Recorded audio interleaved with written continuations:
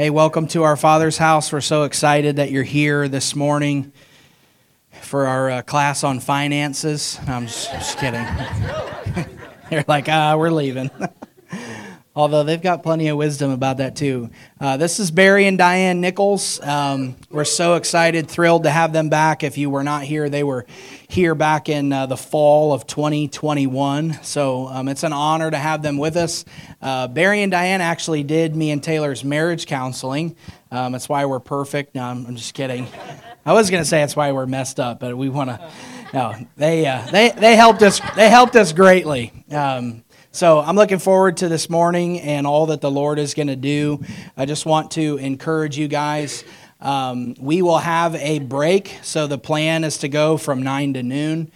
We will have a break about, I told them, somewhere around 10:30 land, okay? So hold your potty until then. And here's what we're going to do. There's going to be an opportunity for Q&A. At the end, towards the end, kind of the back half of this morning, that will be available in this. Everybody look where I'm pointing in this back corner. There's that little black table in front of the 2s and 3s class. We'll have something over there for you to write any question you have. So if something pops up, if you already have a question, you can do this anonymously. That way you can just be open and transparent. That way they can get the question and just try to help us navigate through things. There's no way that they're going to get to everything that's on our hearts in just 3 hours, but I want to encourage you to give them your honor, your respect, your full attention. These people are gold. Truly have the utmost respect for Barry and Diane, a lot of love and honor in our hearts for them. It's a privilege to have them back with us, and I'm excited. So would you guys pray with me? Father, we just thank you for this morning. Lord, and we ask in the name of Jesus that the anointing of the Holy Spirit would flow this morning. God, would you open our hearts and our minds? Father, would you help us this morning, Lord, by your grace? Would you shower and cover this whole morning in your blood? Lord, we're asking for unity, for clarity, for unction. We pray, Father, for peace to fill our hearts. God, I pray, Lord, that you would shift the trajectory of marriages this morning to go higher in you, farther in you, deeper in you. God, we want our union to be a representation of your glory, of your kingdom. We want you to be seen. We want your gospel to be preached through the way we love and serve one another. Father, thank you for all that you're going to do this morning. We open our hearts wide to you, and we ask, Holy Spirit, that you would work, that you would convict, that you would change, that you would cut, that you would encourage and comfort us in your truth and your love. In Jesus' name we pray. Amen. Amen. Well, good morning. We're glad you're here, and we're so excited to be with you. We have a special love for this body and, of course, for Paul and Taylor as well. And we're thankful to be here. Our goal this morning is to build up, to encourage, to strengthen, not to tear down, not to preach at you. Honestly, we're not experts at this. We've been at it for a while, but we're definitely not experts at it. We haven't written the book. We're not here to sell anything. We're here for the purpose of building and strengthening marriages to the glory of God, and that's our heart's desire. So just to give you a little background, if you're not familiar, some of you have heard some of our story, but we came out of a lot of brokenness when we got married. The prospects, the odds were not greatly in our favor that we were going to do well, just because of the background that we came out of. And I'll let Diane share her story a little bit, and then I'll share mine, just so you have the background from which we started, and try to share with you some of the things that we believe that the Lord has shown us along the way that have helped us in our journey. Good morning, everybody. So, we're really, really happy to be here with you guys, and we really do believe that the Holy Spirit has some special things in mind. So we're looking forward to what that is. We don't know all that he wants to do. Right. So my story is that my parents were divorced from the time I was really little. I don't really remember exactly how old I was, but probably 4. Was a really traumatic day in my life because And then my dad was at our house, and then he was gone, and then he was at our house, and he was gone.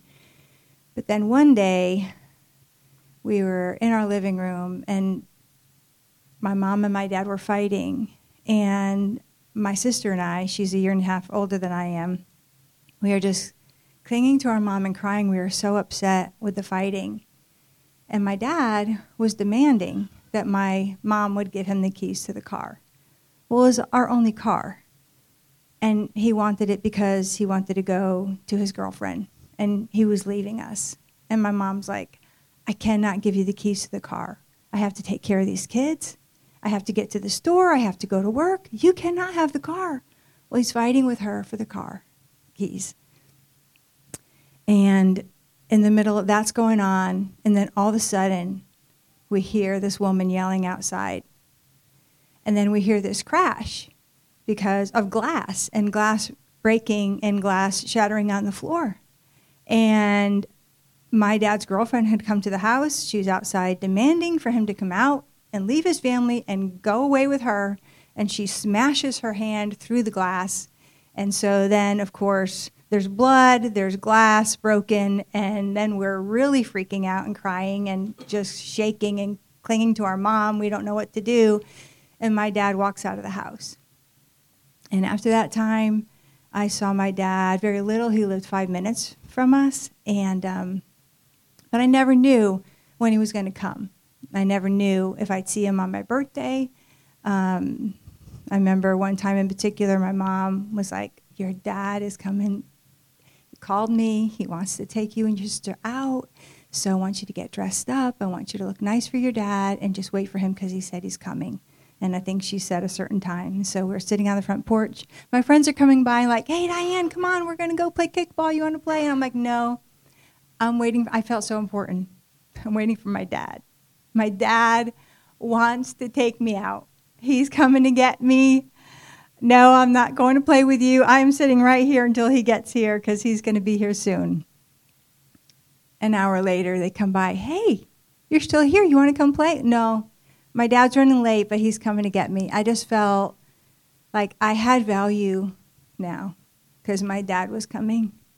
Well, I waited, and I waited, and I waited, and I waited. My dad never came. It really broke my heart. And I carried that with me. And my mom did the best she could. And my mom honestly did an incredible job with me and my sister.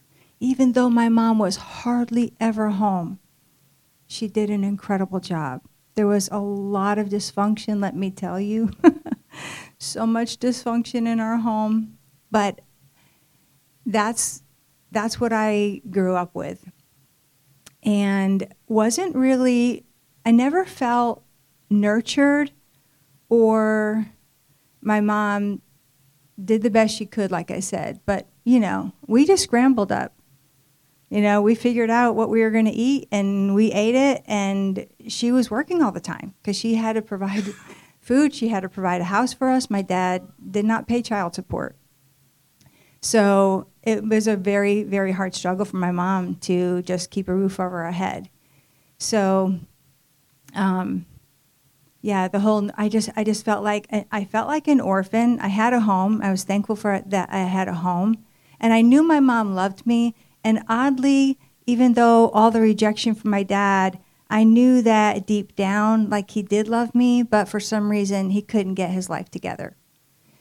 And so I felt like when I would get with him, I could have a good time with him, and I could keep a good relationship with him, even though I felt like I was abandoned by him at the same time. So I came out of that. That's where I come from. So in our neighborhood, behind us, the people that I would go hang out with a lot of times because, who wants to be alone all the time? I mean, my sister and I didn't get along, so that wasn't very good. And my mom was gone all the time, so I'd go over to the neighbors in the backyard.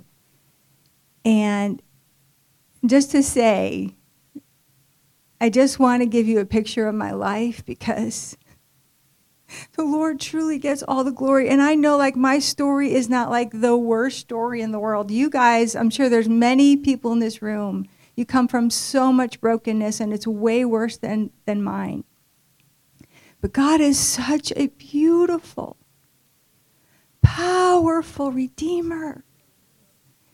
That one who barely scrambled up could be married to an amazing man and have a healthy marriage and have 7 healthy children who love the Lord. It is all to the glory of God.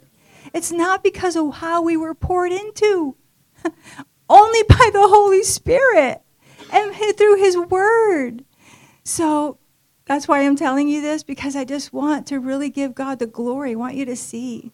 So in the house I would go and hang out with, because there were people there, the husband and wife were home most of the time, but they were both drunk. And they had 5 boys. The only one who grew up with a pretty much sane mind and grew to his full stature was the oldest. And none of the other 4 boys didn't. They were stunted in their growth. They were stunted in their mental and emotional capacities. And my heart broke for them because they were given beer in their baby bottles. And I'd go over to their house, and there's maggots on the counter. The house is filthy, filthy, filthy. And I was asked to babysit a couple times, and the baby was hungry, and I'd go in the fridge, and there was nothing but beer. And I could tell, because the color in the bottle, like the beer's in the bottle. And it was pathetic, pathetic, pathetic. And that's kind of like my background and what the Lord saved me from at 12. We were invited to church and completely gave my life to the Lord. Everything turned around. I knew that was not a house I could go to anymore. And the Lord just beautifully set our life on the right path. But just to say, you know what? Our lack is no lack to him.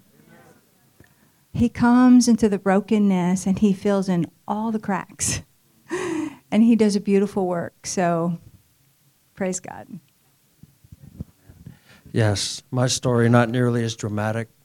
I was raised in an unbelieving home where our God was materialism and image and status and pleasure, and that's what we sought, and that's what we were raised to prize and to treasure. My parents had a marriage. Thankfully, they stayed together their whole life, which was wonderful, but the marriage was largely without emotion and without true depth of feeling. And so I was, you know, kids are really intuitive, right? They know who you are. This is the wonderful thing about having children. It's like you can't put on an image. Your kids know what you are. They see you when you get up with bedhead. They see all of your quirkiness. They see who you are, and that's actually a beautiful thing for everybody involved. But I could see that, obviously, in my brothers. We could see through that with our parents. And when the Lord apprehended me when I was a teenager and began to draw me to himself, won't go into all of that story, but he just sovereignly snatched me up and said, "You're mine," basically. And when I came out of that wilderness season, about a year and a half of, I didn't go to church, didn't have a Bible, none of that, just crying out to the Lord, he began to change me and take the twistedness in me, which was abundant, and straighten things out. And I met, the first time I ever went to church as a believer, when I walked in the door, Diane was on the stage as a young teenage girl worshiping with the youth pastor who was playing the piano, and I was instantly smitten and have never gotten over it. That's my story, and that's really true. But that's where we met at church there. And we became youth group sweethearts, and eventually obviously got married. But we decided, because of the brokenness and the deadness and just the overall sense of dissatisfaction, I find doing a lot of marital counseling that even a lot of believers in their marriage, there's an underlying dissatisfaction, a sense of, this really isn't what I was hoping it was going to be. We're slogging through. But in my heart of hearts, could I say, I'm deliriously happy to be married? I don't think so.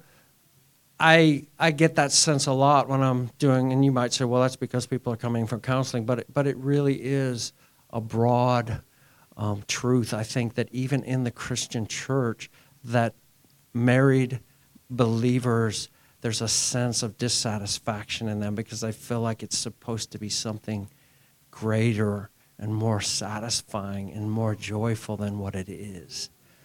I find that low-key fever in a lot of marriages in the church. And so our heart in being here, again, is to build and to help and to bring hope and to tell our story of the things that the Lord has taught us. We're not experts. Paul's been trying to get me to write a book for a while here, but I'm like, dude, what am I going to say? That hasn't been said 1,000 times. Anyway, he's still working hard on me, but now he's offering to write the most of it. So we're getting somewhere. So I said, well, I'll fill in some gaps. You can write. But what was birthed in our heart in that time of seeing the brokenness of her life, which was really a train wreck, but the Lord, she didn't share the story, but the Lord met her as a teenager in a really powerful way, and I'll just give a little snippet because I think it's such a powerful story. There's a father hunger in everybody that wants to be fathered and loved and affirmed and know who their identity is, and she was crying out to the Lord. Like, even as a teenager, she worked job as soon as she could so she could buy her own clothes, her own toothpaste, her own shampoo. So she was just crying out to the Lord one day in her room and just weeping and saying, God, I just want to have a daddy. I just want to have a daddy that will hold my hand and take me and buy me an ice cream cone. I just want to have a dad. And she's weeping. And the Holy Spirit came into the room and said to her, Diane, I'll be your dad. I'll be your dad. And I'll take care of you. And from that time on, literally, people thought she was a little crazy. She worked at Burger King and she walked there. But she would walk down the street and put out her hand like she was holding her father's hand, and she was. God was walking with her, and she would be singing. She's always sang worship, comes out of her just naturally. But she would be singing and walking, and people would drive by and go, hey, crazy girl, because she's holding her hand out like she's holding somebody's hand and walking. And the Lord said, I'm going to take care of you. And when it was time to go to college, there was a couple in the church that approached her and said, hey, we feel like the Lord put on our heart to pay for your college. The father was fathering her. So here's the reality. Every area of brokenness in us, every area of lack, God ultimately is the one who fills in what we so desperately long for in our heart. And the longings that are unfulfilled in our hearts, even as married believers, the answer is not us giving you 12 principles on how to have a great marriage. It really isn't. They can be helpful. But the answer is the greater connection to your true father, to your true husband, to your true wife, to fulfill what he created us for. And he made it so that we can never be fully fulfilled in our marriage. Did you know that? As believers, we think this is going to be the thing. If I just get married to the right person, my life is going to be so filled with joy and happiness. And the reality is, it's not enough. Because none of us are enough. And when you look in the mirror, you realize, right, with me, you're not enough. Our story is that we were longing, even as teenagers, for something more than what we saw. I would hear the pastor preaching in the church. And he would make little cutting snippets at his wife. And I'm like, even as a teenage boy who had just come out of total worldliness, I was like, dude, what are you doing? In the early days of Heart of the Father, in a married group, in a home, you know how the ladies gather and talk in a circle, and then the guys gather and talk in a circle. And so that's happening.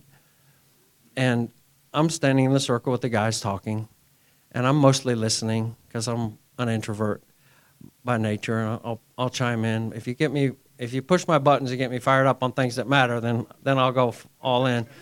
But mostly I'm just chill to listen and see what's going on. And so the guys are talking, and they're talking about whatever, sports and going into, and then the conversation kind of shifts over to, hey, yeah, man, I'm really struggling. My wife, like, she doesn't have any conception of spending money. Like, I think there's a money tree in her head, and she thinks like there's just unlimited funds, and she's going out and whatever. And so the conversation started drifting in a negative way, and it started to push my button a little bit.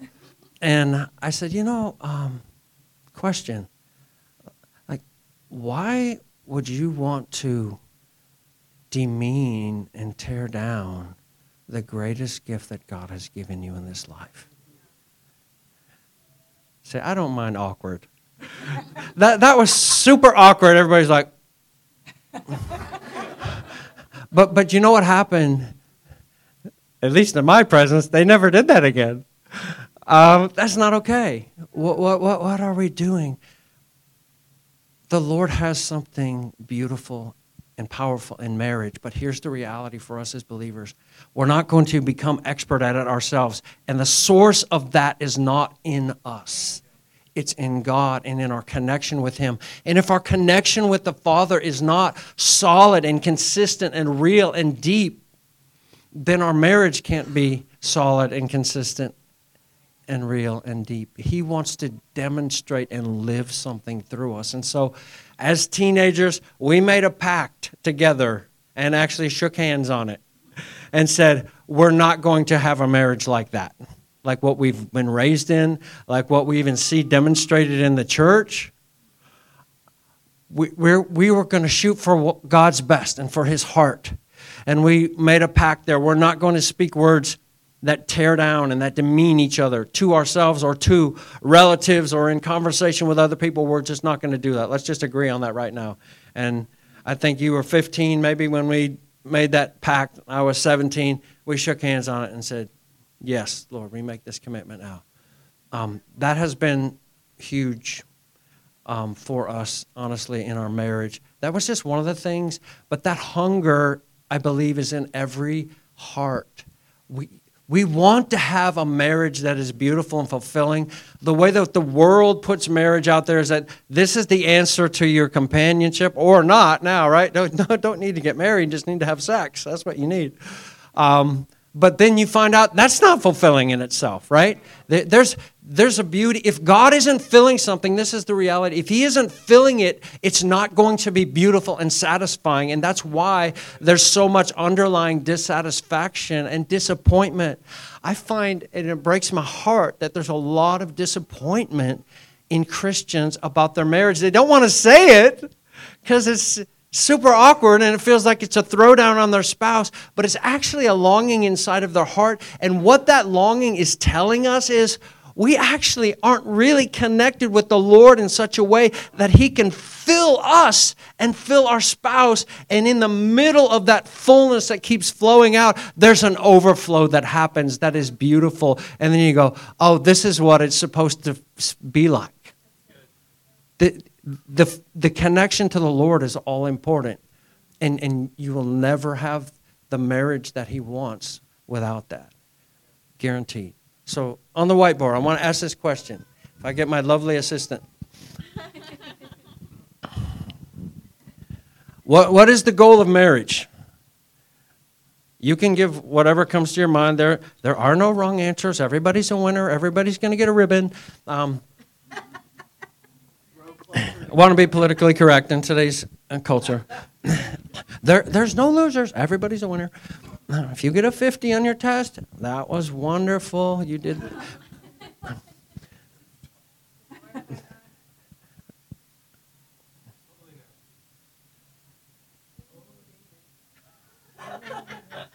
Glorify God. Okay, good. Keep coming. Okay, good. Holiness. Say again. Okay. I like that. That is a real thing. He said, raise godly children. Even in Christian culture today, that value has been demeaned greatly. And this, Christian people, with our story, having 7 children, we got some of the funniest comments and looks by Christian people, like, "Dude, you're kind of crazy, aren't you?" I've had people tell me, "What are you thinking? You're never going to be able to retire."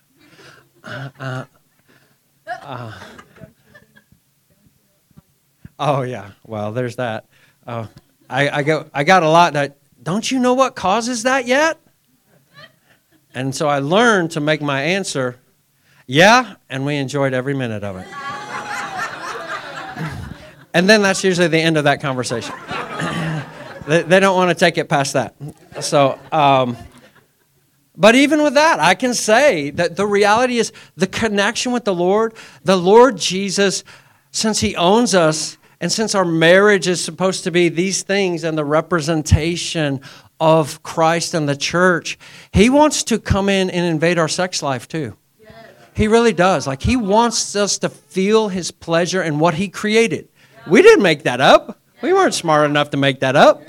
God made it. Because there's a bond that happens, and this is the reason that the devil tries to twist sexuality into being just a pursuit of your own pleasure. Because God made it as a means of bonding and of clinging and of oneness that happens in that relationship that is exclusive and is covenant-based, that builds continuous unity, and that is beautiful. But when you keep going around, the old saying, it's a little bit crass, but this was the saying when I was growing up, get a piece, right? And that's the reality of what happens in people. You get a piece, but a piece of you is broken off, and it's stuck to all kinds of different people. And you know what? Christians still, after decades, I know this from being in leadership and counseling them, there's still pieces that are stuck, and they don't know what to do with it, and it's really hard. And the devil is a liar, and his plan is always for destruction. And God is the God of truth, and His plan is always for our good and for His glory. So, they did amazing. I think they've been schooled here. So, what about happiness? Okay. Complement each other. So in other words, where you lack, they make up the gap. Okay, good. No, for real, is happiness a goal of marriage? Yeah. Okay, it is. I think it is. Praying in tongues together. I know now you've been schooled. Yes. That's so good, though. Super powerful. I can testify to that. Yes. Multiply. Hey, if you've ever read the book of Song of Solomon, why do you think the Lord put that in the Bible? He put it in there for a reason. Because He created love to be delightful. There's supposed to be a delight that comes. It's not primarily duty. There's a longing, right? This is the Song of Solomon. These 2 words, I think, describe it. Longing. Hurtful longing. Painful longing and delight. That's part of marriage, for sure. Multiply. Yes. So, there's primary goals and there's secondary goals, right? If I said which was the primary goal, what would you say? I'm choosing this. I'm choosing glorify God as the primary goal of marriage. Why do I say that? Because it's the primary goal of everything in the universe, right? Romans 11:36, for from him and through him and to him are all things. To him be glory forever. Amen. God created marriage to glorify him. So what does it mean to glorify?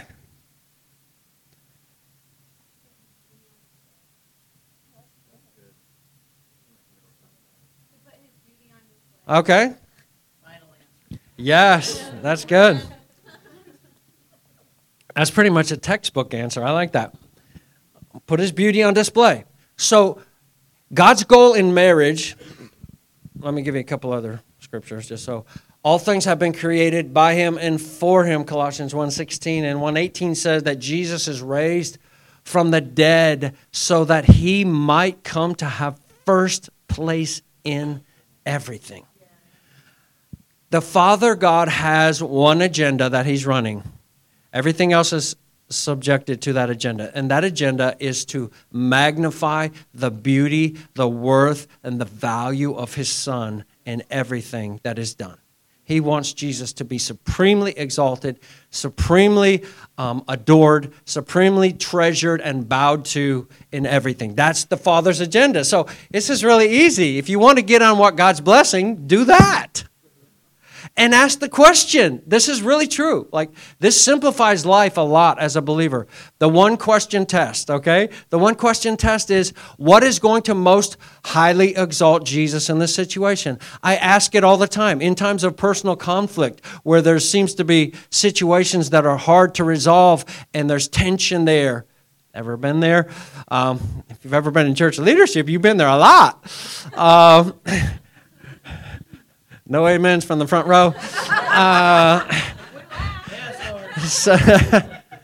But here's the question to ask. Lord, how in this situation will you be most honored? And usually the answer from heaven comes, humble yourself. Go low.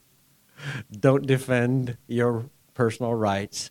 Do what the Son of God did. When he was falsely accused, he was like a lamb led to the slaughter, and he laid down his life in sacrificial love. It's not the easy way, but it's the right way. So everything was created, whether you eat or drink or whatever you do all to the glory of God. So the glory of God is the reason why the whole universe was created, right? This theology should be at the heart of the way that we think and live, and to the degree that it's not is to the degree that we're dysfunctional in what we were, because we were created for this. When Scripture says that all have sinned and come short of the glory of God, that's what it's talking about. When I was a teenager, the reality was I valued a candy bar more than I valued God. I valued anything more than I valued God. I valued a movie, anything, any stupid, fleeting, foolish pleasure I valued more than God. And so by doing that, I'm declaring by my life, God's not valuable. He sucks. What's valuable is for me to feel the way that I want to feel. It's for me to be satisfied at the moment. That's what's valuable. And that's the way I live my life. And so the miracle of grace, when the Lord drew me to himself, like I had no illusions that I was a good person, and he chose me because he needed somebody that on the team that was going to be able to get her done. Like I was as twisted as a pretzel. And the reality that broke on me as a young believer when he drew me to himself was, oh God, I don't deserve anything. I've spent my whole life shouting that you're worth nothing. when I was created to shout that you're worth everything. And I missed the whole point of my creation. But now you're coming like you said to Zacchaeus, I'm going to your house today. I'm like, you are? Yes, I'm coming to your house today. And when he came into my house, my reaction was the same as Zacchaeus. Oh God, I'm such a stinking wretch and thief. My whole life is ridiculously tainted. And I've done everything wrong. He's like, that's where we need to start, right there. Perfect. Out of your weakness and out of your realization that you deserve absolutely nothing, and you're finally realizing what you were created for. And this happened for me, not because I was in church. I never heard the gospel in my life. It's so crazy. The Lord just sovereignly drew me by this ridiculous statement that my mother, who wasn't living for the Lord, made one night when we were at the dinner table, and she says, Barry, you believe in God, don't you? Great gospel message, Mom.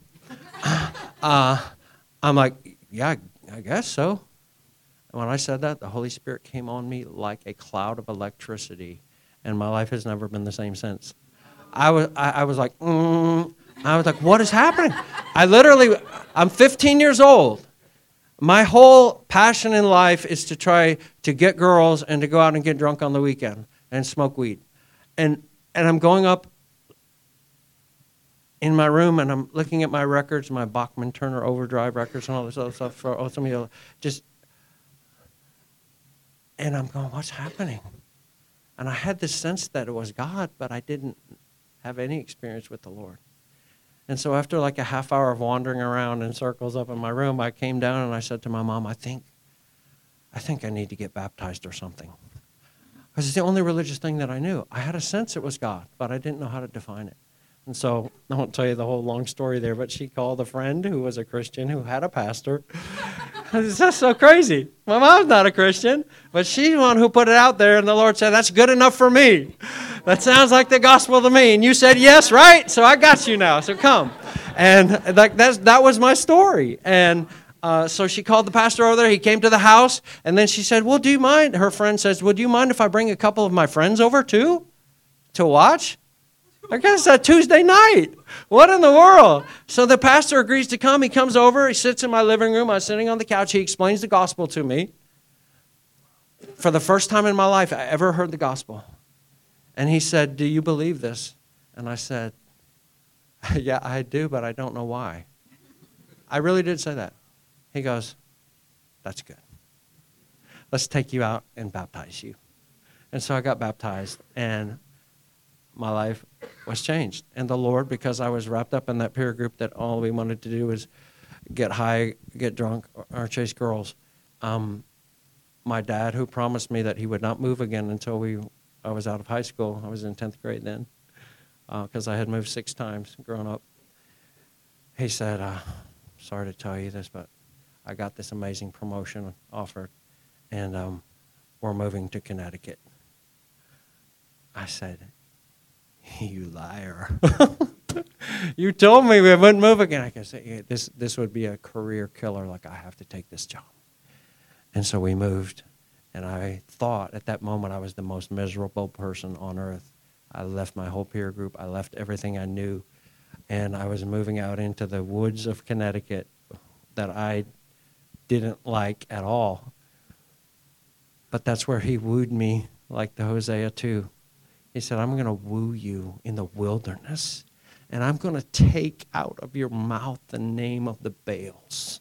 And I'm going to put in you a true love for me. And I'm going to take all of the twisted and broken places out of you. And I'm going to open your eyes to see what life is supposed to be about. And he changed me forever. And we hooked up. We decided, hey, this is the way we got to go with our marriage. We just want for God to have his way. And so that's where we started. But the reality is, I think in Christian circles, we want to come and get the 10 points that are going to fix our marriage. I get this constantly in marital counseling. People come and sit on the couch in my office, and they usually come with lists like this.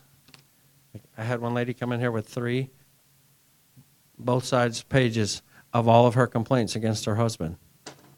She sat down on my couch. I said, just put those away.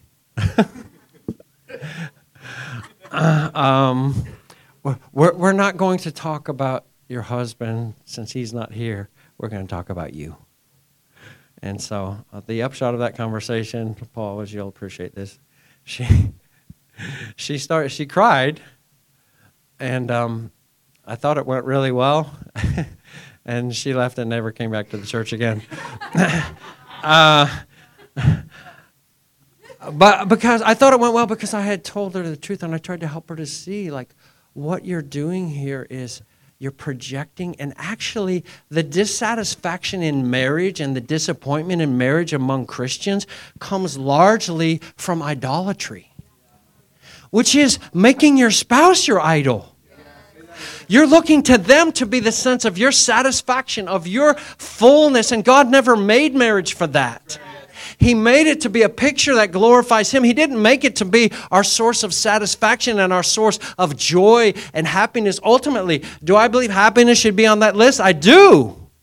But it's a secondary thing. And if you don't have the primary thing right first, viewing the Lord as being the only one that can actually fulfill the deepest longings of your heart, you'll never fully be happy in your marriage. It's too much pressure for me to look at her and go, why aren't you making me happy? And there's 1,000 reasons why she can't. And the same with me for her. Like, yeah, there's all kinds of dysfunction that we've learned about each other since we've been married. And there's all kinds of dealings of the Holy Spirit in our lives that we've taken on, and we'll share some of those with you guys if they can be helpful to you. But ultimately, until we establish this fact that our spouse cannot be the one that we look to be the satisfier of our soul and the one that makes us truly happy and gives us security and purpose and identity. They can't do that because God didn't design them to do that. Luke 14, one of my very favorite passages in the gospel. I love Jesus so much. He is the most secure man that ever lived. When the crowds are thronging around him, lo and behold, he does a reset. Because he's wanting hearts to be purified. And Jesus, I love the way that he does this. But look at this in Luke 14, 25 and 26. I know you're familiar with this story, but it's just so powerful to read. And this is to my point. Now, large crowds were going along with him. And he turned to them and said, you're too large. We need to do a reset right now. No, he said, if anyone comes to me and does not hate his own father and mother and wife, starting to get real now, and children, not children, and brothers and sisters, yes, and even his own life, he cannot be my disciple. So the point of using that strong language, which I'm a fan of, using strong language to awaken the heart. Why would he say you have to hate your wife, your children? We homeschooled all of our 7 children from K through 12. So we know that there's a lot of idolatry in homeschool circles where the children become the idols of the home, and they become the reason for existence, and they become the identity of so many parents, and it's ungodly. It's ungodly. Our passion, our treasure is not our family. As beautiful as it may be, it's the one who gave his life for us. Like, if we lose sight of the center, our marriage is never going to be rightly healthy. Our family will never be rightly healthy. And what I find in counseling all the time is people telling me the reason that things are bad is because my spouse sucks, actually. I won't use that word, but they do. I've got all these pages of instances where they have failed. And I want you, brother elder, to fix them. That's your job. Fix them. Fix my husband. Or fix my wife. She's unresponsive to me. Fix her. She's messed up. Go to her. Rebuke her. Cast it out. Fix her. Give us the 10 reasons. Give us the seminar. Do something, but fix it. And the reality is, that's not where your fix comes from. If the loves are not in right alignment, what's the point of saying you have to hate? Now, we know Jesus doesn't mean hate because he commands us to love our wife. But the point is, compared to your love for me, it's like hate. Compared to your passion, is your treasure your wife or your children? If it is, you take away the possibility for that marriage ever being what God created it to be because you've got an idol in your heart. So many Christians, I find, they start out with the intention of being fulfilled in their marriage, and it's a worldly concept that marriage is the missing piece of the puzzle, and they're going to complete you, and they're going to. There is the complementary part. I agree that is absolutely true. So many areas that my wife is so much better than me, and I need her. But ultimately, the goal, that's the wisdom of God, but the goal of marriage is that both partners make Christ their supreme love. Supreme. It's not a close second. If you ever get confused on which one you love more, you're way, way off. There has to be Jesus is the treasure of my heart, my pursuit, my love, my passion, my all. I'm telling you the central key to having a fulfilled marriage as a believer. This is it. It's getting your loves in right order. And here's what happens. There's a trickle-down effect, right? There's trickle-down economics. There's trickle-down love in marriage where when the passion for Jesus is actually in its right place, then that love overflows into your marriage and into your life. And it's powerful. And I can tell you, all of our kids, as far as I remember, she may correct me. I know my wife remembers details better. Can any husbands testify that your wife remembers the details better than you? Okay, so I'll put out that caveat. So if I say something that was untrue, she can pick it up later and say, that wasn't quite right.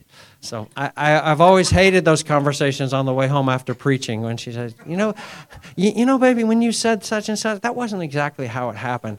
I'm like, dang it, I'll just call you up to tell the story then next time. So if that happens today, she can go ahead and say it on the mic. It's all good. But I remember, we're physical touch people, so we've always hugged and kissed and embarrassed our kids in public. And but they actually like it. And now that they're all adults, they've actually told us that even though that was a little bit embarrassing for us, that you would actually kiss in church. We weren't making out on the pew or nothing like that. But that you would kiss in church. But my son said this. He's 27, 28. I'm looking for confirmation. Somewhere in there. See, he was born in 94. So he'd be. He's 28, he'll be 29. Yeah, okay. There you go. He said, I'm so glad that you loved each other the way you did, because it made me know that I was safe and that you would never leave me. When we would hug in the kitchen, those little 3, 4, 5-year-old kids would always get in between us and want to get in between and get in that love sandwich, because it made them feel secure. If mom and dad love each other, then we're going to be loved and they're not going to leave us. That's a real thing for them to feel that. And so having Jesus as our goal and glorifying God in our marriage as the goal is all important. Let me read this statement from John Piper, who has impacted me. I love John Piper because, not that I agree with him on every single detail, but he's so God-centered. His theology is so God-centered. It has shaped me in a lot of ways, and so I love it. Marriage exists to magnify the truth and worth and beauty and greatness of God. I don't think that our love for our wives or theirs for us will glorify God until it flows from a heart that delights in God more than in the marriage. Marriage will be preserved for the glory of God and shaped for the glory of God when the glory of God is more precious to us than our marriage. That is so good. So good. Keep the main thing the main thing. How are we doing on time? You want to say something, baby? Before I keep rambling? Well, I don't know if I should interject this at this point or not, but I think sometimes it can be a little bit confusing, thinking about, okay, it's all, about the glory of God, and absolutely is. Sometimes the way the Lord thinks about things can be different than the way we think about things. So we could think about that and think, okay, so the most important thing is just really for me to get as close to God as I possibly can, and just to make sure I'm spending that time with the Lord and I'm spending that time with prayer, and we absolutely need to do that. But just recently I heard this story, and I just think it's just, it's very fitting, in talking about this, because it was Julie Slattery, actually. I don't know if you have heard of her. But she's a clinical psychologist. She does counseling, but she's also written a lot of really good books, and she helps a lot of women in the issue of intimacy. And she said one night she was praying for the Lord, or she had been praying for the Lord to really take her deeper in her faith. God, I just want to know you. I just want to get close to you. So she was downstairs after put their boys to bed, and she said every night she would just open up her word, and she's studying, and she's praying, and she's worshiping. She said, and one night during her devotions, the Lord spoke to her to go upstairs and be intimate with her husband. And she said she argued with the Lord a little bit, and she was like, wait, God, Leviticus is so interesting. She said, I honestly would have been more excited had the Lord told me that he wanted me to go on a missions trip. But her going deeper with the Lord was interconnected and intertwined with her giving herself to her husband and loving him in that deep, knowing way. In intimacy, there's a deep knowing. You know everything. I know all Barry's flaws. No, I don't know all of them. I know a good amount of them. To me, no, honestly, what? He's an amazing man. But I do know, what his weakness, I know what triggers him. He had open heart surgery. I know his scar. You know what? He knows all of my flaws. He knows my weaknesses. He knows my stretch marks. He knows everything. He knows everything about me. And he loves me. And in that, that sexual intimacy, when it says that Adam knew Eve, he knew her. You know your husband and you know your wife like no one else can. And there is a beautiful depth there that is so healing to our souls. It's a beautiful, beautiful, beautiful time. And the Lord really means for it to be so much more. It's not, we all know, everyone in this room, we know, right? It's not about the sexual and the physical gratification of it. There is something that goes so, so, so far deeper in that beautiful time of intimacy. But, yeah, so she's like, the Lord told me, like, this is what I want you to focus on, like really giving yourself to your husband, because you want to do anything but. Yeah, you want to get closer to me, but like I'm asking you to do this. With God, he just, I love the way, his thoughts, the Bible says, are so much higher than ours. We can think, go deeper with God, pray, study, fasting. Sorry, honey, I'm fasting. But no, he might actually say, no, the way up is down. Lay your life down. Lay your life down and serve. Be a servant lover. So. Are you glad you came, guys? So good, yes. That was a great segue into what I want to talk about in Ephesians 5 here. So let's look at Ephesians 5. How do we glorify God in our marriage? And I want to start above where we usually do. I think most all of us have read Ephesians 5 a lot. I know I've done a number of weddings, and I almost always use Ephesians 5 because it's so powerful. But let's start. You know that in the original manuscripts, there were no verses or chapter divisions really until the 1500s, right? So these were put in for a point of reference.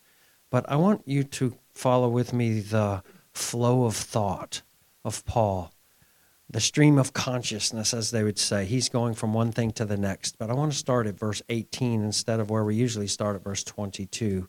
And let's look at how we glorify God in our marriage as a husband and as a wife. So verse 18 says, "Do not get drunk with wine, for that is dissipation," meaning you're out of control, flesh, "but be filled with the Spirit." And so, as a lot of you probably know, the word filled there is a continuous, it's a commandment, it's a plural. Everybody constantly be being filled with the Holy Spirit is what that's saying. And it's just powerful. This is not a one-time thing that happens in revival. This is what is supposed to happen every day. Be constantly being filled with the Holy Spirit, because without Him, you're just a glove without a hand. Be filled with the Holy Spirit. What is the manifestation of being filled with the Holy Spirit? The rest of this chapter, I will submit to you. Speaking to one another in psalms, hymns, and spiritual songs, singing, making melody with your heart to the Lord. Yes, Lord, worship. Yes, Lord, exhortation. Yes, Lord, encouragement. Always giving thanks for all things in the name of our Lord Jesus Christ to God, even the Father. Always giving thanks for all things. So I want to submit to you that being Spirit-filled in your marriage is not just being Spirit-filled believers separately, but being Spirit-filled in your marriage. And part of that has to do with giving thanks and being grateful for your spouse. This is such a huge thing. Being grateful. If you were here last time, I'm sure I shared this because to me, I feel like it's something the Lord showed me, the black dot or the white page person. All right, so I hold up. Let's see if I have one here. I usually carry one with me. So I ask, what is this? In premarital counseling, and most people answer, it's black dots on a white page. And I answer, why isn't a white page with a few black dots? So what percentage of this is black dots? And they're like, I don't know, maybe 1%, maybe. But most of it's white page. But here's what happens in marriage. We fixate on the black dots. And we go, you got dots. Baby, I hate to tell you this, but like I've been praying, the Lord showed me you've got dots. And I haven't looked in the mirror, obviously, because I look like chicken pox. But I'm telling the Lord, and in my heart, I'm stewing over the fact, my wife's got dots. I married somebody with dots. My gosh, how are we going to have a marriage? And the Lord's like, no, little one, you have a lot of dots yourself. You look like a pretzel when I found you. We're still in the process of trying to straighten things out now, after a long time. So what are we going to focus on is the question, and When we're filled with the Holy Spirit in our marriage, we don't fixate on the things that need to be fixed. This is every marriage counseling session I ever remember having, and there's been a lot. They always come in with this. Brother, I hate to tell you this, but I don't think you really know my husband. He's got so many black dots you can't imagine. I'm like, oh, I think I can. But I always wonder by the end of the conversation, do you have any? One lady said one time, and thank God he gave me the grace to bite my tongue. She said, no, I'm not saying that I'm perfect. And I wanted to say, I said in my head, well, I'm glad you clarified that, because I was really starting to wonder if you were completely perfect and flawless and everything, and there actually was no dots on your page. But I didn't say that, so that was a victory for me of self-control, for sure. But the reality is we all of us in this room, we married people with black dots, and we have them. We have our flaws, we have our weaknesses, we have our quirkiness, right? Are you quirky? Like, if you don't answer yes, then you just don't know yourself. Everybody knows you, and your spouse especially knows the areas where you're quirky. And some of them are irritating, and some of them are funny, and it's just the way that we are. And the Lord made us that way. And part of the beauty of marriage is we can glorify God by being grateful. This is a life changer, and I've recommended this to people that were in crisis in their marriage multiple times. This will change your life. Every day, right now, write down 10 things that you love and appreciate about your spouse. Okay, I'm not telling you to do it, but it wouldn't hurt you. Write down 10 things that you love and appreciate about your spouse. Every day, pray and thank God for those things and how he has blessed you with a spouse that you do not deserve. And every day, pick out one of those qualities and go to your spouse with genuine sincerity and say, you know what I love about you? I could start on the list, babe, but we wouldn't get done. And just tell them, this is so beautiful, and I'm so grateful for that thing.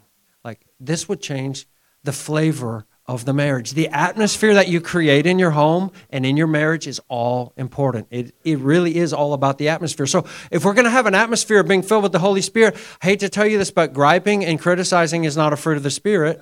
And it's not an evidence of being filled with the Spirit. An evidence of being filled with the Holy Spirit is being thankful. And this verse is really powerful because I know we change it, but we shouldn't. It says, always, always, always, always giving thanks for all things.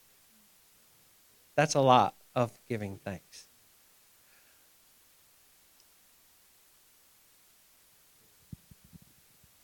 If we would just do this one thing, it would be a game changer on a practical level. But this passage is part of what it means to love and to glorify God in our marriage. It's to take our role. So just jump down to verse 32, if you will. I'm keeping an eye on my watch because I don't want to ramble too long, and I can do that. I believe, honestly, I'm saying this honestly, I believe Diane has a word. She has the word of the Lord for you today. I believe that. So I want her to have whatever time she needs. For me, I can just get triggered and keep going. But verse 32 says, this mystery is great, when he's talking about marriage. And we're going to go back through briefly here in a minute. But I want you to catch this. The mystery is great, but I'm speaking with reference to Christ and the church. Really. So God created marriage. When he created marriage in the garden with Adam and Eve, and he pulled the rib out and he said, here you go. And Adam said, wow. From that time, God's intention for marriage was, I'm going to make this to represent my son and his bride. This is going to glorify me. When this is lived out right, it's going to be a living picture and parable and play of what it's like to be in real relationship with Jesus. And the honest truth is, most people lie about Jesus in their marriage. Like, that's not what it's really like. No, it's not. So this is all important. So how do we get there? And in this passage, he describes our roles in the play. So if you've ever been in a play, and my daughter loves drama and all that, and every now and then she co-ops me to be in there. And so she tells me exactly what to do and to say it. Now, when you say it, use this kind of voice inflection. This is what your face should look like. Okay, there's a role that you play. And so for us, we have roles as a husband and as a wife. In order to glorify God, we do these things.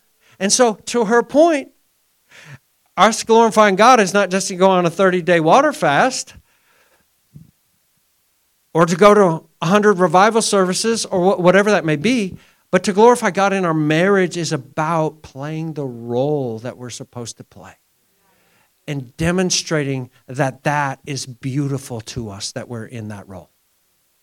So let's just read quickly, and I'm going to turn it over to you, babe, or maybe we take the break after. Okay, we'll take the break after I finish. Okay. So let's go down through there. We're talking about the Spirit-filled life and how it flows into marriage, always giving thanks. And then look at verse 21. I love this. And be subject to one another in the fear of Christ. So one of the demonstrations or manifestations of a Spirit-filled life, right, is being able to humble ourselves and submit to one another. It's not just about demanding the honor that's due to our holy name. It's about being able to submit and humble ourselves. So I find that amazing because the very next verse, he's talking about wives being submissive to their husbands. But here's the thing. All of us are supposed to have a heart to take the low road and to bow. And here's what I know is true. In the body of Christ, from the lowliest to the greatest, there's a deposit of grace from Jesus Christ. And I have found that in my life, when the Lord wants to correct me, He sent the most unlikely vessels to do it. And I'm like, really, Lord? You sent them? I thought I was going to get a call from somebody, you know? And no, it's the little lady who looks at me straight in the eye and says, you know, are you sure that you're doing everything right that the Lord wants you to do? Because I feel like you're not. I've had those kind of corrections, and immediately I knew, like, this is the Lord correcting me, and He wants me to bow. He wants me to bow to, because I'm recognizing, here's the thing, we're supposed to be looking for Jesus wherever we find Him, and He's all through His body. In the most dysfunctional people, sometimes will have the word of the Lord. It's so crazy. And our children, 100%. Yeah, we think, no, I'm your dad, and they're like, they'll say something and be like, the Holy Spirit's like, no, actually, I'm speaking to you through them. You're not you to them. That's a real thing. And so in our home, so for every husband would testify, even though he's the head of his wife, according to God's design, and that's beautiful. That's beautiful. That his wife often has the word of the Lord, and that he needs to bow to that, right? That's just so real. Like, if you've been married very long, you should know that by now. And if you don't, then that's probably one of the reasons why you're dissatisfied. So, just saying, it's important for us to take the low road and have a humble spirit. That's part of being Spirit-filled, is that we can take correction. We're listening for God's correction in our lives, and we can submit ourselves to one another. Beautiful. So let's start verse 22. Wives, be subject to your husbands as to the Lord. Take note of those kind of verses. There's lots of as and just as, which means that we're playing a role in the play. You be Jesus, and you be the bride. Just as Jesus did, you do. Just as the bride does, you do. So we're playing our role because we're trying to glorify God and show what it's like to be in union with Jesus himself. 22, be subject to your own husbands as to the Lord. So, wives, you can pick out yours as we go. The husband has most of this responsibility, obviously, as we read through this, which is super weighty. I tell in premarital counseling, look, all you got to do is lay down your life. It's really no big deal. And you got this, you know. So Can we realize and acknowledge that this takes the power of the Holy Spirit? Yeah. Okay. So we need to be Spirit-filled people in our marriage. The husband is the head of the wife, which is a very fearful thing. So we're only head as Christ is also head of his church. Not in the way that we might project. He himself being the Savior of the body. Notice how that's connected. So husband, we're the head. Yes, we have authority. Yes, we also have accountability, and we're going to have to give account before the tribunal of God, where Jesus Christ examines our life and go, how did you steward that precious gift that I gave to you? And we're going, Did you use your authority for her benefit always? Because I gave my authority over my church, and I used it to lay down my life for her to be her Savior. Is that what you used your authority for in your marriage? Because that's the part that you're supposed to play in the play. To show what true submission and authority today, so many are hung up on that. Just define, what does that mean? You know, I get wives all the time. What does it mean that I have to submit to my husband? It means, guys, this is the truth. If we truly use our authority for the benefit of our wife and to be the Savior of the body, to lay down our lives for them, submission will come automatically and joyfully. They'll be so happy to submit. Yeah. In our marriage of 40 years, I have never used the S word. You submit to me, woman. God said I'm the head. You do what I tell you. It doesn't work. No, the Lord says, if you want to exercise my authority, you do it as I did it. And that is, I give myself for her benefit to be the Savior. So this, guys, we're talking about the role that we play. How do we glorify God? Ladies, we glorify God by, and you know, you're going to see you have like one line throughout the whole play, and that is, be submissive, be honoring, be respectful to your husband. That's like your one line. Okay, there's your line, be respect. But the guys, ours is a little bit more involved. Okay, I'm giving you authority, and you use it to build up your wife and to lay down your life for her as the Savior of the body. But as the church is subject to Christ, so also wives ought to be to their husbands in everything. That's weighty, but that's prefaced by the husband doing it well. Now let me say this. We are responsible as husbands and wives to do what Jesus commanded us to do, regardless of whether our spouse does it right or not. So you can't say, as a husband, I would love my wife better if she'd submit to me. And you can't say, as a wife, I would submit to my husband if he'd actually love me. You can't say that. Because we unilaterally are responsible to obey what Jesus told us to do. And by the power of the Holy Spirit, he enables us to do that well. There's lots of husbands who have been total nincompoops that have been changed and shaped because their wife has had a meek and quiet spirit. And the Holy Spirit works through that meek and quiet spirit and changes that husband. And Smith Wigglesworth, you know him, is a prime example where Polly, his dear wife, he forbid her to go to church because he was mad that she was always at the meetings and she wasn't at home just doting over him and taking care of everything he wanted. So he forbid her to go, and she said, now, Smith, you know I love you, honey. I'll do anything for you, but you're not my Lord. Jesus is my Lord, and I am going to go to church because he commanded me to do that. And he said, well, if you go, I'm going to lock you out. And she said, I hope you won't, but whatever you need to do. She went that night, got home after the meeting. He'd locked her out. She slept on the front porch out in England. And in the morning when he came and opened the door, she jumped up and said, good morning, darling. Can I cook you something for breakfast? He was like, what?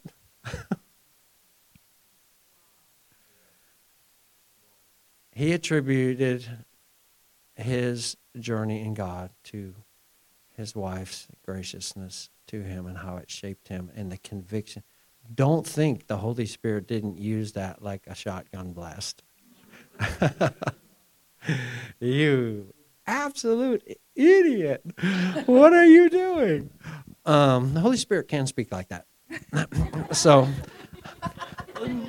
just saying, as the church is subject to Christ, so also wives ought to be their husbands and everything. 25, husbands, love your wives just as Christ also loved the church and gave himself up for her. So as husbands, I think we should ask ourselves the question often, would my wife say, not what I say, would my wife say that I regularly lay down my own preferences and desires for her benefit? Would she say that I regularly prefer her needs above my own? Would she answer like that? Because that's the way Jesus loves us.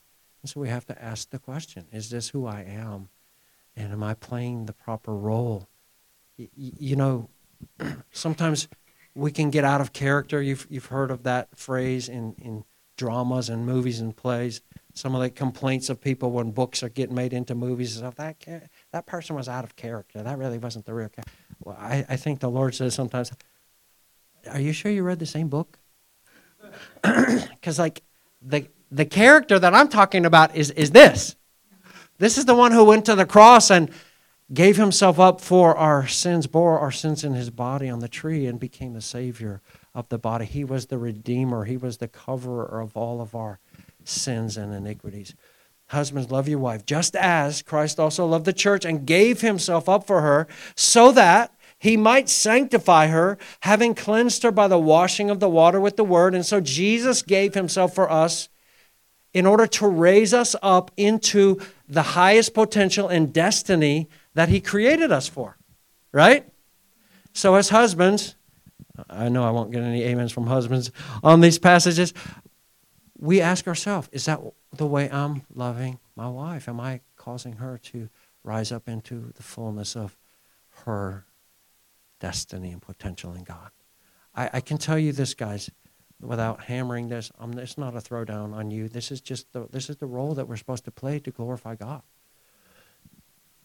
If we love our wives in that way, and to the degree that we love our wives in that way, they will be so happy to submit to us, because they know that we're going to use our authority for their benefit and not to dominate and not for our own selfishness. It's so powerful. And in that play, you don't have to insist on submission. You can't insist on submission anyway. It doesn't work. Submission has to be offered freely. And this is the way it's offered freely, is by loving in such a way that your wife feels so safe and so treasured that she's so happy to do that. It's beautiful. It takes away all the power struggle in marriage. Like, submission should not even be a thing. It shouldn't be a thing. At the end of the day, if there's differences in opinion, and sometimes we've had that over the years, my wife very wisely says to me, well, honey, whatever you decide, that's what we're going to do. But can we pray about it a little more? I'm not quite settled with it, but at the end of the day, when you make the decision, we're going to go with that. I'm like, doggone it. Just let me make a decision, will you? Without getting the Holy Spirit involved? and then I'm like, I'm going to go back. All right, I'm going to go, all right, Lord, what am I missing here? Like, what's wrong with my heart? What is she seeing that's troubling her, that's making her send me back to you again? This is a real thing. This is real life. No one. So husbands ought to love their own wives as their own bodies. How do you love your own body, husband? He who loves his wife loves himself. That's what we're talking about here. Guaranteed. If you love your wife well, husband, and you're rolling the play, she's going to be so happy. It will come back to you in spades. You will get such a return on the love that you pour out. Might not be immediately, especially if she thinks that you're trying to manipulate her. Well, how come you're changing all of a sudden now? What are you trying to get? But when she sees that it's real, it will come back to you as an automatic reflex. Just like you want to love Jesus and worship him, like he's not making you do that.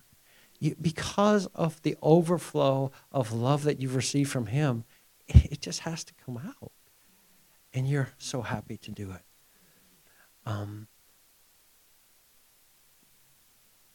Verse 29. And then we're going to take a break. For no one ever hated his own flesh, but nourishes and cherishes it just as Christ does the church. I love those words, nourish and cherish. Nourish is to feed, to give what she needs. Cherish is actually the Greek word for warm. And the picture of that word, I believe, is that he takes us to himself. And when we're frigid and cold, he warms us with his own body heat. There's such a beautiful picture of cherish. He lets us put our cold feet on him at night.